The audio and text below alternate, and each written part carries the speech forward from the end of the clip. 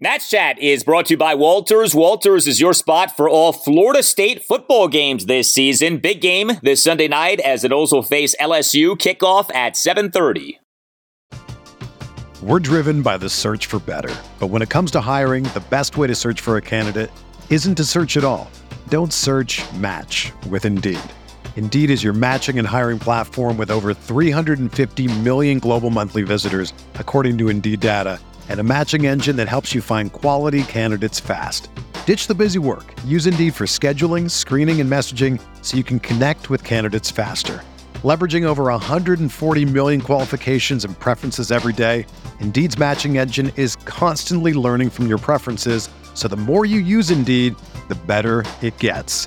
Join more than 3.5 million businesses worldwide that use Indeed to hire great talent fast. And listeners of this show will get a $75 sponsored job credit to get your jobs more visibility at Indeed.com/Blue Wire. Just go to Indeed.com/Blue Wire right now and support our show by saying that you heard about Indeed on this podcast. That's Indeed.com/Blue Wire. Terms and conditions apply. Need to hire? You need Indeed. Vargas waits. The 2-0 pitch to him. Is lined to left center field. That's a base hit toward the gap. It splits the outfielders and goes to the wall. Garcia's chugging for third, getting the wave in. Nimmo fires into Lindor. He'll hold on to it. Garcia scores standing up, and this game is tied. Gray ready for the 1-0. Swinging a high fly ball, left field deep. Thomas drifting back to the warning track at the wall, and it's gone. Just clears, and the Mets are back in front, 4-3. Now the 1-2. Swinging a line drive center field. Robles broke in, now going back. It's back, and it's over his head and goes to the wall. Nito rounding third. He's going to score. Nimmo trying for third. The throw there is not in time. Robles broke in and went right over his head for a triple. And it's 7-3 in favor of the Mets.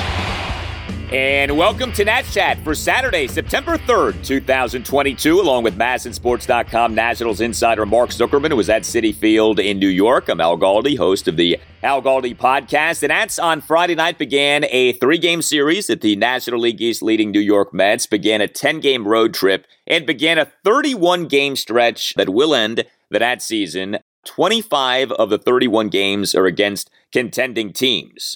No longer are the Nats facing the likes of the Cincinnati Reds and Oakland A's, and not that those series went exceptionally well, but you wonder about what could happen over the rest of this Nats season. Maybe it is that the Nats have a very difficult go of it. Maybe it is that the Nats do author some surprising wins and we see some encouraging performances. What we do know is that what happened on Friday night was perhaps what we are going to see a good bit of the rest of this season, a 7-3 loss at the Mets in Game 1 of this 3-game series. The game was close, and then came a 4-run Mets 6, and the game ended up not being so close. We saw another rough outing for Josiah Gray. We saw more heroics from Ildemaro Vargas, but we did see another Nats loss. And Mark, you do wonder how much more of this we are going to see over the remaining month or so of the season.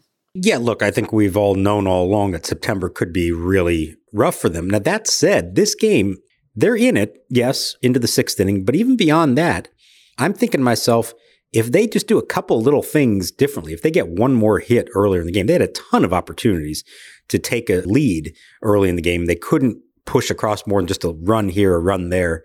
If they do that, if, Josiah Gray makes one more pitch maybe in the 6th inning, it could be a very different story. And so, yeah, the result is 7-3, and it felt like they were never really in a position to win this game.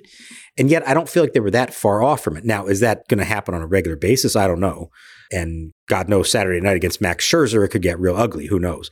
But I actually came away from this one a little bit encouraged about their chances here. If they play that kind of game over the next month, I think they will find a way to win at least a few of them because they hit enough to give themselves a chance. They just couldn't convert a few times when they really needed to with runners in scoring position. Yeah, the offense has been better lately. And, by lately, I mean like the last 4 or so games. But the offense has come alive a bit. But, still bottom line, you only get 3 runs on Friday night. Nats did finish with 10 hits, just 2 walks, 2 for 13 with runners in scoring position. That obviously was an issue. Nats didn't homer, but did have a triple and a couple of doubles. So you mentioned Max Scherzer. The Game 2 pitching matchup for this series is Patrick Corbin versus Max Scherzer. And, with the Nats facing Scherzer, it is a reminder, of course, of what truly ignited the fire sales of the Nats of the last 2 years and, this influx of young players. And that was the trading away of Max and Trey Turner now 2 Julys ago to the Dodgers. And, of course, one of the major people who the Nats got in that trade was starting pitcher Josiah Gray. He was on the mound for the Nats on Friday night. He was starting a game for the first time in 13 days. Remember, his previous turn in the rotation had gotten skipped. We have seen Josiah previously this season pitch pretty well when pitching on extended rest. Unfortunately, he did not pitch well in this game. 6 runs in 5 innings. He gave up 6 hits, 2 homers, 2 doubles, and 2 singles. He issued 4 walks, one of which was intentional. He recorded just 2 strikeouts. He over his 5 innings threw 95 pitches, 56 strikes versus 29 balls. It is true that 2 of the runs charged to Gray in that Mets 4-run 6 did come with Steve Cishek pitching. So, you could argue that maybe the line isn't exactly reflective of the performance, but I don't think anyone's going to try to categorize this as a good performance. And, with Josiah, man, it's funny. He at times looks so good and you're so encouraged, and then at times he has a clunker like he had on Friday night, and you're not sure what to make of it. And, you take a step back, 24 starts into his season now. His ERA is .491, and that certainly is not what anyone wants from Josiah Gray. No, it's not, but I'll take it even a step farther here. Within this game, I thought there were moments and innings that you said, okay, I see it. It's there. It's going well. And then other ones weren't completely fell apart. He had a couple of quick 1, 2, 3 innings against really the top part of the Mets lineup. So that I thought was good. He pitched his way out of a jam in the first inning. But the 2 things I keep coming back to that haunt him more than anything are walks and home runs. He's walking 4 batters per 9 innings. That's 8th most in the majors. And as we know, he leads the majors in home runs surrendered with now 34 of them this year. And I'm not trying to say that those are easy things to fix, but if he can get that just somewhat under control, minimize the walks, minimize the home runs at least a little bit, I think you're talking about a very different story here, and not just within this game, but in the bigger picture. And, that to me will be the big thing next year. That's where I think the development comes. We know he can get his strikeouts. We know breaking balls have the ability to be really good. He can get swings and misses. I think he hit 97 miles an hour with his fastball in this game, and he got some good hitters out. But you got to avoid those big blows, and it seems like they come against him usually when there's a walk involved and certainly when there's a home run involved. Do you think the Nationals internally are pleased with what they've gotten from Josiah Gray this year, or do you think that they are at least mildly disappointed by the season that he has had? I do think that it's not an easy question to answer with him, because if you watch the games as we do and, you think about how he's doing, it isn't as simple as, well, he's been so bad his ERA is nearly 5. At the same time, I think we can get kind of sucked into, well, he did do this well, when there's a bigger picture of, well, okay, is he pitching effectively or isn't he? And, the ERA is nearly 5. The home run problem is not getting better. He's issuing walks, and he's still prone to having these outings in which, he gives up a good bit of runs in not many innings. Internally, what do you think the Nats truly think about Gray's season? I think they feel all of that stuff that you just outlined. I think they look at it and say, we see the potential there clearly. And he has some starts here like, wow, he was great tonight. Look, if you're striking out more than the batter an inning as a starting pitcher in the big leagues, you got something going on there. This is not some guy trying to make do with less than superior stuff. He's got the stuff, but he's got to be more consistent with it. He's got to avoid the big blowups. And yeah, he's got to get to a point where he can start going deeper in games. Now you say, okay, he's 24 years old, his first full big league season. You would think ideally there's room for improvement there, and that next year he takes a step forward and the overall numbers start coming down to being more respectable. But we don't know that for sure. And maybe these are things, maybe whether it's the mechanics, whether it's the home run issue, whatever it is, maybe these are things that are just not going to get better or not get better enough for him to develop into the kind of starter that they hope he will. But I don't think that they look at this and say, boy, this has been a huge disappointment. But I also don't think they look at this and say, oh, this has been a rousing success. I think there's somewhere in between.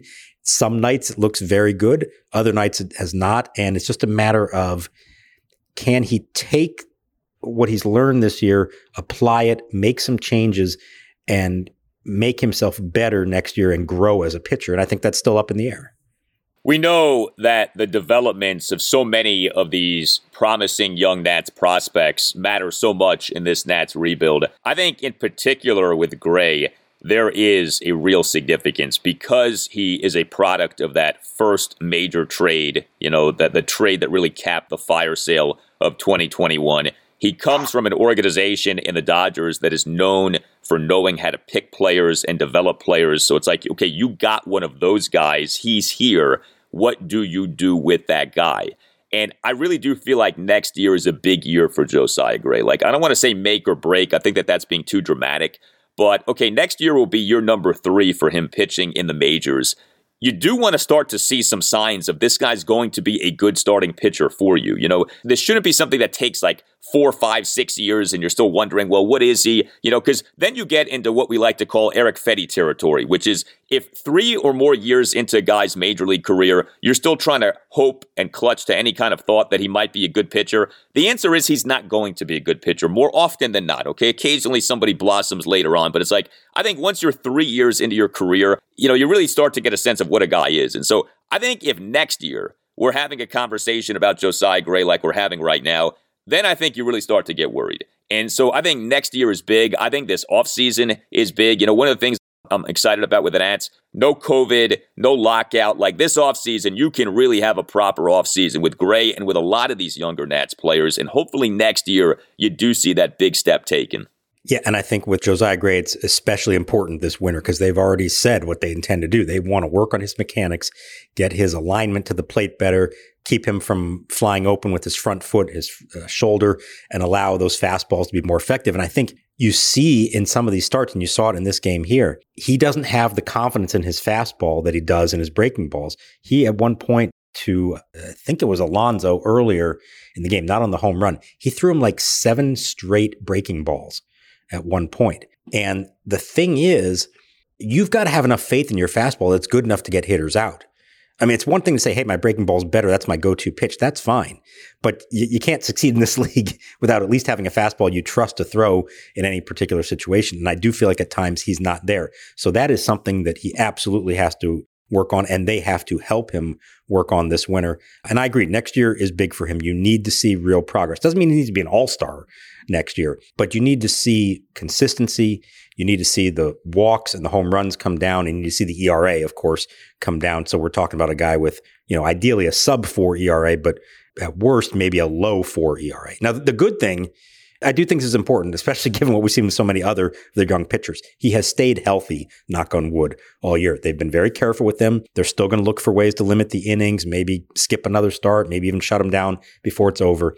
But I think getting through a first full big league season healthy is a big deal for him and for them as an organization and bodes well for the future. Yeah, you think about the Nats starting pitching this season, and the team, and I give it credit for this, has done a good job of keeping pitchers healthy. The only starting pitcher who was with the team to begin the season who's gotten hurt really is Eric Fedde, who missed a few weeks with the right shoulder inflammation. I don't count Steven Strasburg and Joe Ross. That's different. They were coming off stuff.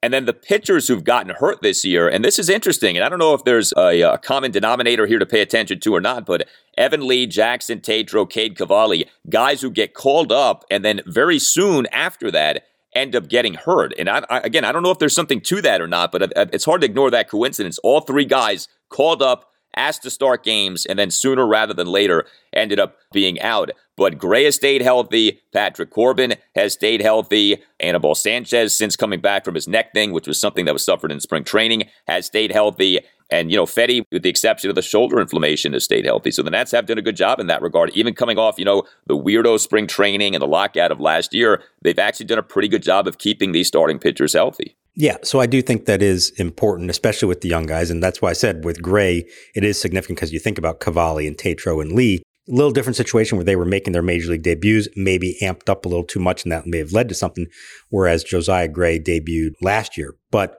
if he can get through the rest of this season, avoid the IL, get his innings count up, hopefully have a couple more decent starts along the way. I think you can go into the offseason and be optimistic about what's to come. Doesn't mean that it was a wildly successful year, but I think just getting through a first full big league season in one piece like that is a not insignificant accomplishment.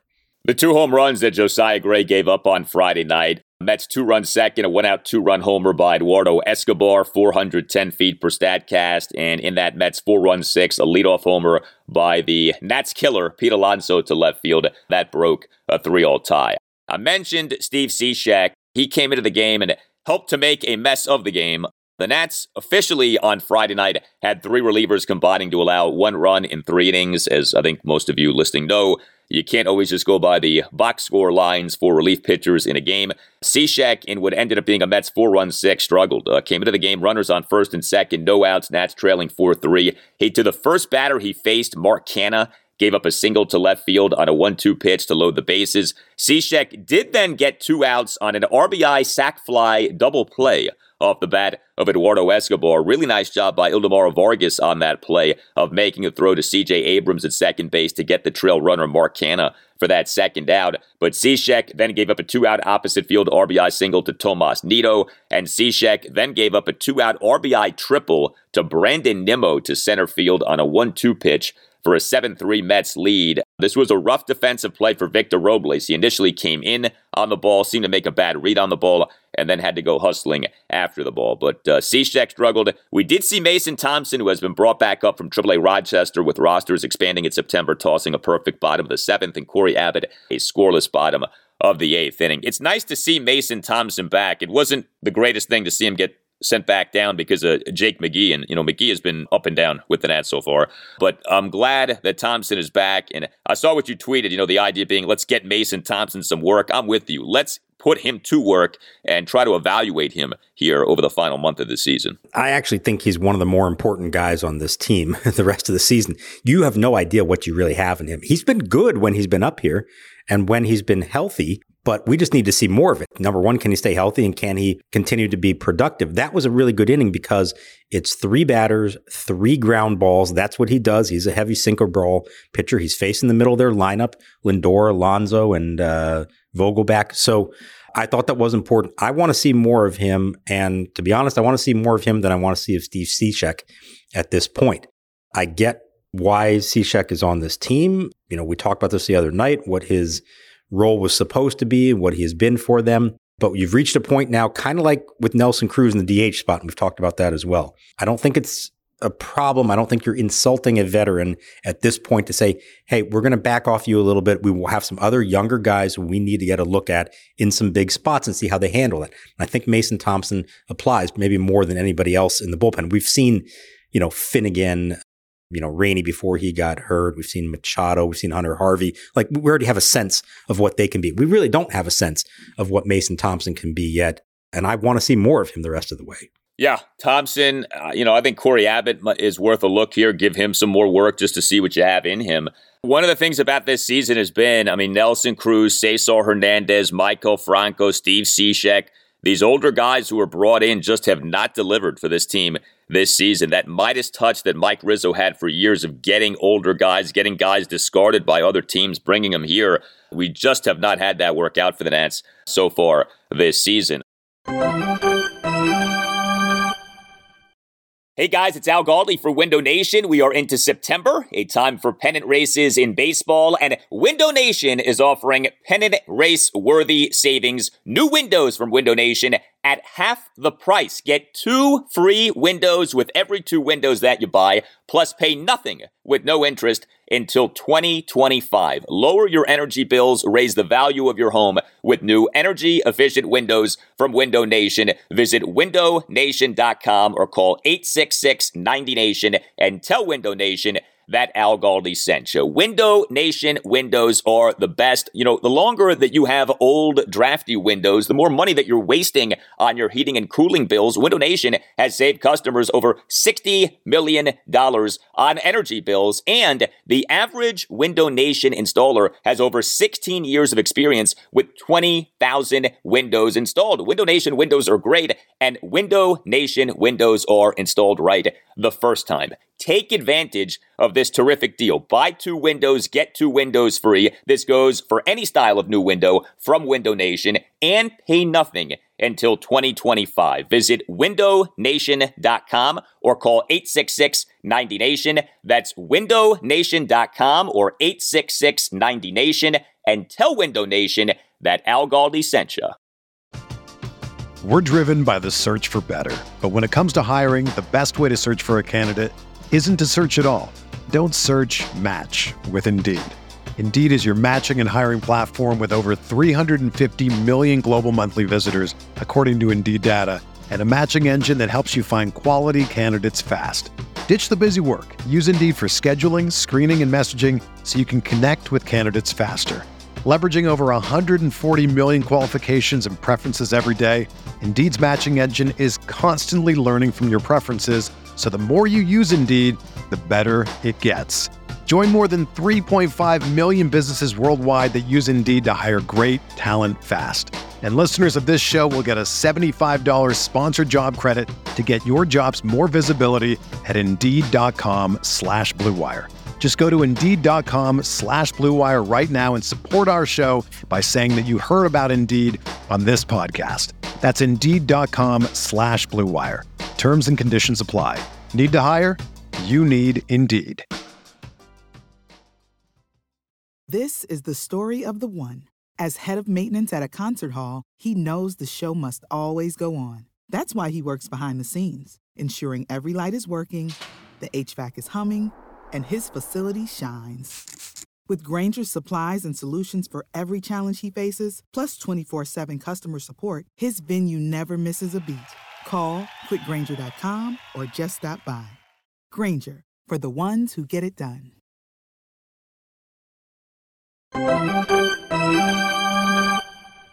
Now the pitch. Swinging a ground ball right side toward the hole. Out of the reach. Off the glove of the dialing McNeil into right. Rounding third, Meneses. He's coming in to score. Now rounding first and heading back to the bag safely is Alex Call after the big turn. It is a pinch hit single to right and a run batted in. I suppose you could maybe say that Ildemaro Vargas is an example of an older player who the Nats got and who is doing good work for them. The Nats signed Vargas as a free agent in May. This is his age 30 season. I guess, maybe you could argue that counts as being older, but he continues to produce for this team. He had 2 doubles on Friday night. We had Ildemaro 2 bags on display on Friday night at the Mets. He was a Nats starting third baseman and number 7 batter, 2 for 4 with an RBI double and another double. And like I said, he had that nice defensive play. But top of the 4th, a 1-out opposite field double to right field. He in a Nats 1-run 6th, a 1-out RBI double to the left center field gap to tie the game at 3. And then, like I said, in that 4-run 6, he made a nice defensive play on the RBI sac fly double play off the bat of Eduardo Escobar. Although what's always so funny to me about those plays is that the outfielder gets credited with the assist. So Joey Meneses, who we love, got credit for the outfield assist. I mean, he made a decent throw to Vargas. I'm not saying Meneses did nothing on the play, but that play was Vargas. He made a really good throw, I thought, to C.J. Abrams. But that 1-out RBI double, it's not just that Vargas is hitting. It's that he seems to be coming through with some big clutch hits for the Nats, and he had another one in this game. The Nats did lose 7-3, but that RBI double in the 1-run 6th tied the game at 3. In the moment, that felt like a really big hit because here they were trailing all night to that point. Josiah Gray has been in trouble, but he's managed to, limit the damage. And all of a sudden, it's like, hey, wait a minute. They're heading to the 6th inning in a tie game. And this is absolutely what Vargas has done for them. He did it Thursday night in D.C., right? The big game-tying hit, in the 8th inning that ultimately sent the game into extra innings where they won it. That's, I think, the most impressive thing to me. Joey Meneses, as great as he's been, you can at least say he's always been a hitter at different levels. I'm not saying anybody expected him to hit to this extent in the big leagues, but he has been an effective hitter as a professional. Ildemaro Vargas really was not known for his bat at all. He's been in the big leagues up and down for a while. He's never been this guy before as a hitter. He's always been excellent defensively. So to see him doing this, I don't know if this is who he can actually be moving forward or this just an incredible month for him. Whatever the case, it's been really invaluable to them because he is coming through with hits in some big moments as well as playing the great defense. And I want to get to the double play and the other double play because I don't know if I've ever seen this before in one game. A team turning 2 fly ball outs into double plays in which runners still score because they were sacrificed flies. I don't think I've ever seen that before. Gray sets, and he deals. Swinging a fly ball right center field. Robles drifting back. He'll make the catch. Vogelbach tagging at third. The throw goes in toward third. McNeil stops, gets in a rundown, and will give up to be tagged out, allowing the run to score. It's rare, and it sounds strange just saying it in an RBI sac fly double play. Like, that's not really how you usually talk about baseball. You're certainly not used to seeing that, but we did have that on Friday night. Yeah, I mean, I think with Vargas and Meneses, so there's like, okay, what they are doing, and then there is what it means. And I think in the moment right now, just enjoy what they're doing. Don't get sucked into like what it means, because I think you can drive yourself crazy like that if you're a Nats fan. And there have been so few positives this season. Just enjoy the positives. But I think what's difficult, and I think what's also maybe a bit discouraging, is there's a pretty good chance that with each guy, especially Vargas, this is just a nice run, and this really doesn't mean much of anything. Like, it would be a lot better for this team if the infielder who was coming through with clutch hits right now was C.J. Abrams and not Ildemaro Vargas. You know what I mean? Like, the Vargas thing, it feels a lot like Alcides Escobar last year. It's nice, it's fun, you give the guy credit, but no one should be shocked if a year from now Vargas is on the team and struggling, or not even on the team anymore, as is the case with Escobar. Meneses is maybe a different story. You know, that it's a unique circumstance, so who knows? But I think that's like, in this season of all these bad things with the Nats, there are these caveats that you do have to attach to these guys who are doing so well right now of, you know, there's a really good chance that this is kind of like fool's gold, you know, and it's fun and it's nice. But if you're being realistic about things, honestly, what do you think this means moving forward? Yeah, I'm with you on this. I would say that in Meneses' case, I'd be willing at this point, let's see how September goes before we make any firm declarations. But at this point, I think I would be comfortable going into next season and saying Joey Meneses is going to be in my lineup somewhere. Doesn't mean he's their number 2 hitter. I don't know if he's in right field. I don't know if he's at first base. I don't know if he's DH. I don't know if he's in left field, which Davey actually suggested he wants to get him a look there just to see how he handles that position.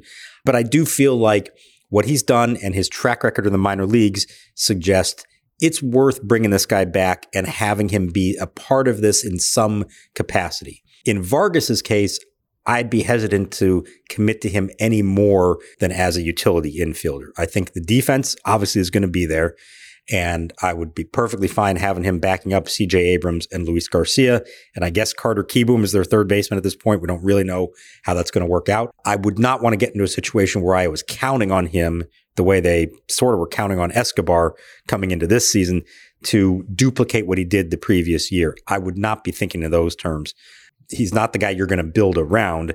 I think it's perfectly fine to keep him around as a backup, but I would not count on or expect more than that from Vargas. Yeah. And again, there's a difference between you praise the guy for what he's doing right now versus you allow that to make you think things in the bigger picture. I mean, one thing to be aware of with Ildemaro Vargas, his batting average on balls in play per MLB.com right now is 342. So league average usually is 300. When you're well above 300, that's usually a sign of, you know, you're benefiting just from some balls going where fielders are not, and that's probably not going to continue. That's probably not something that's going to sustain. So just keep that in mind. But yeah, in the moment right now, he's doing a really good job. Had another good game in this game on Friday night. 2 other Nats each had at least 2 hits in the game. Luis Garcia had 2 first pitch singles in the game. It was kind of interesting his night. 2 strikeouts early in the game, and then he ends up having 2 first pitch singles later in the game. I don't know if he just said, hey, you know, this is a better approach for me, but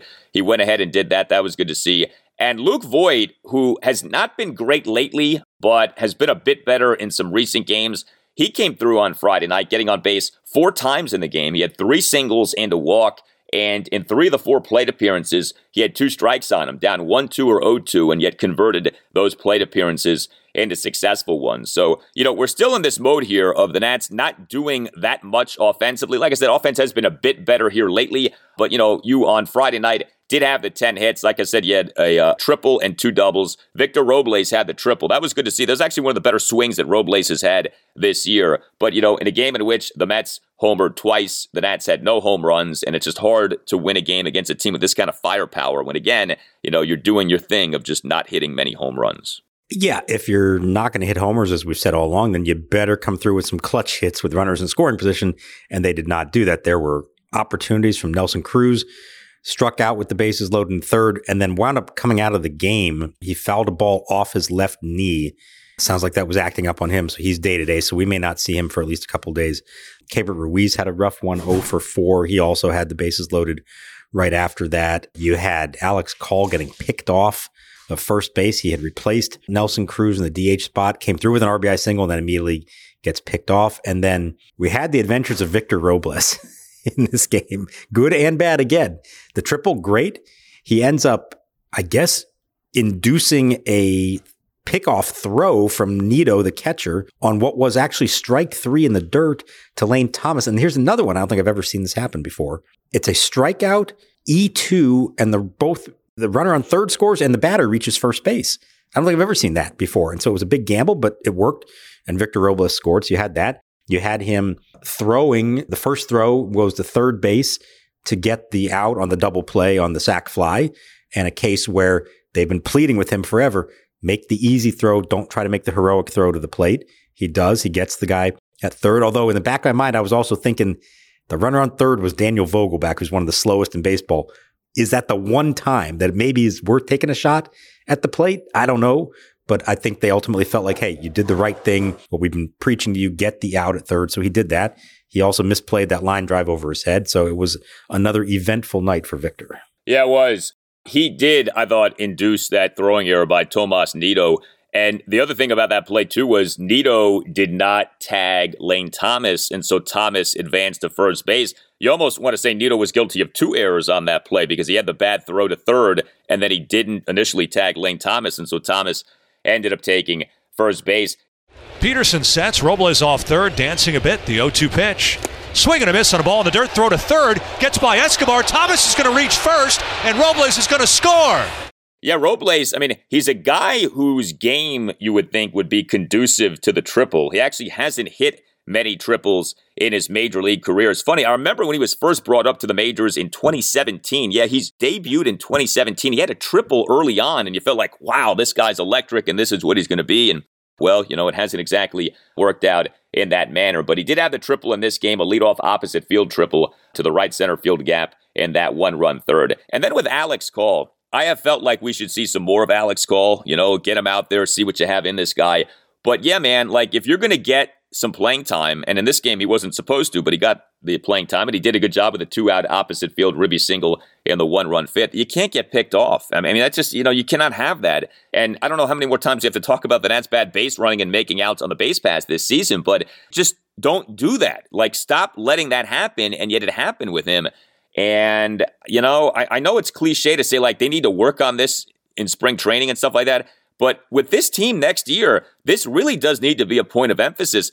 If these games mattered, all of the outs that the Nats have just given away, gifted away to teams this season on the base pass, that's a really big deal. Like, over the course of a season, how many outs have the Nats given away to teams via just blunders on the base pass? Way too many. Yeah, and that's not the sign of a good team.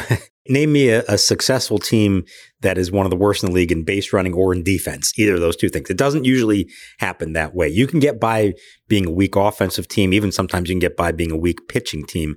It's hard to be a successful team when you give outs away on the bases and in the field, and the Nationals have been bottom of the barrel in both of those. And yeah, you can say, okay, spring training, they got to pound it into them. And yeah, I agree. But you know what? The next time that I hear a manager say that they're not going to emphasize the fundamentals this spring will be the first time. They always say they're going to emphasize the fundamentals. They all run the same drills. It's not that different. You can say you're harping on it more this year than in others, but everybody does this stuff. It's a matter of actually taking those things that you learn and now applying them in season in real game situations. And too often we see that it doesn't translate into that. No, I always wonder about that. Like, when you work on it in spring training, are you working on it in a way in which, like, guys are into it and you're focused on it? Or are you working on it in a way in which guys are just kind of lollygagging and going through the drills? And Is it not something that's emphasized over the course of a season? There's always a lot with this stuff we don't know. Like, okay, Alex Call got picked off on Friday night. So after the game, does Davey Martinez talk to him about that? Is that needed? Does Call even need to be spoken with? What do you do off that happening to make sure that that doesn't happen again? And we just don't know. I always feel silly saying, well, Davey has to be firmer with these guys. Well, maybe he is. We don't know what he's doing behind the scenes. What we do know is that this stuff has happened throughout this season. And, that is something that you can control to a degree. You can't control the talent on this team if you're a manager or if you're a coach, but you can at least try to instill in guys, hey, do this, don't do that. And if you do what you're not supposed to do, there are consequences. There are repercussions. So, I think that that's just something to be thinking about. Now a word from our sponsor, BetterHelp. The way I take care of my mind is daily exercise. It is essential for me. There are plenty of ways to support a healthy brain, like learning a new language or taking power naps. There's also BetterHelp online therapy. Everyone I know who does therapy swears by it. It feels like all I hear these days is how you have to start doing therapy. BetterHelp is online therapy that offers video, phone, and even live chat-only therapy sessions, so you don't have to see anyone on camera if you don't want to. It's much more affordable than in-person therapy, and you don't have to fight traffic or look for parking. Our listeners get 10% off their first month at BetterHelp.com/NatsChat. That's better, HELP.com/NatsChat. You can always email us, natschatpodcast@gmail.com, or for a conversation about the kidnapping of Wilson Ramos in November 2011. We got into that a couple of episodes ago on the podcast. We got this nice email from Juan Ferrero. He writes, I remember the whole episode quite well. My employer then, the Washington Post, wanted me in Venezuela as fast as possible to find out what happened, and everything clicked under tight deadline. The family was kind as could be, and I was able to talk to Wilson, if memory serves, and his relatives to put together exactly what had happened. He was lucky. Venezuela is highly dangerous, far worse today than it was then. I don't even think that MLB has camps in Venezuela anymore. They've doubled down on the Dominican Republic instead, perhaps in other countries too. No one wants to relive the Wilson Ramos kidnapping. Thank you, Juan, for that. He is the South America Bureau Chief. He is stationed in Bogota, Colombia. I thought that was kind of a nice capper offer conversation about the Wilson Ramos thing. And, it is something that is kind of unique to baseball. Other major pro sports leagues don't have nearly the amount of Latin American players as MLB does. I mean, you have international players in other leagues, yes, and you do have some other challenges in those situations. The NHL has some issues right now with Russian players and everything going on. But in MLB, it is a different universe with Latin American players. And of course, Latin America, there are many countries that go into that. And so you're dealing with various governments and rules and situations and economies in those countries. Right. And he makes a good point that MLB has really focused much more on the Dominican Republic than it has on Venezuela. Now, some of that's political, that the situation in Venezuela politically makes it more difficult for Major League Baseball to do a lot there, that as much as they would like to. But there are a good number of really good players who come out of that country.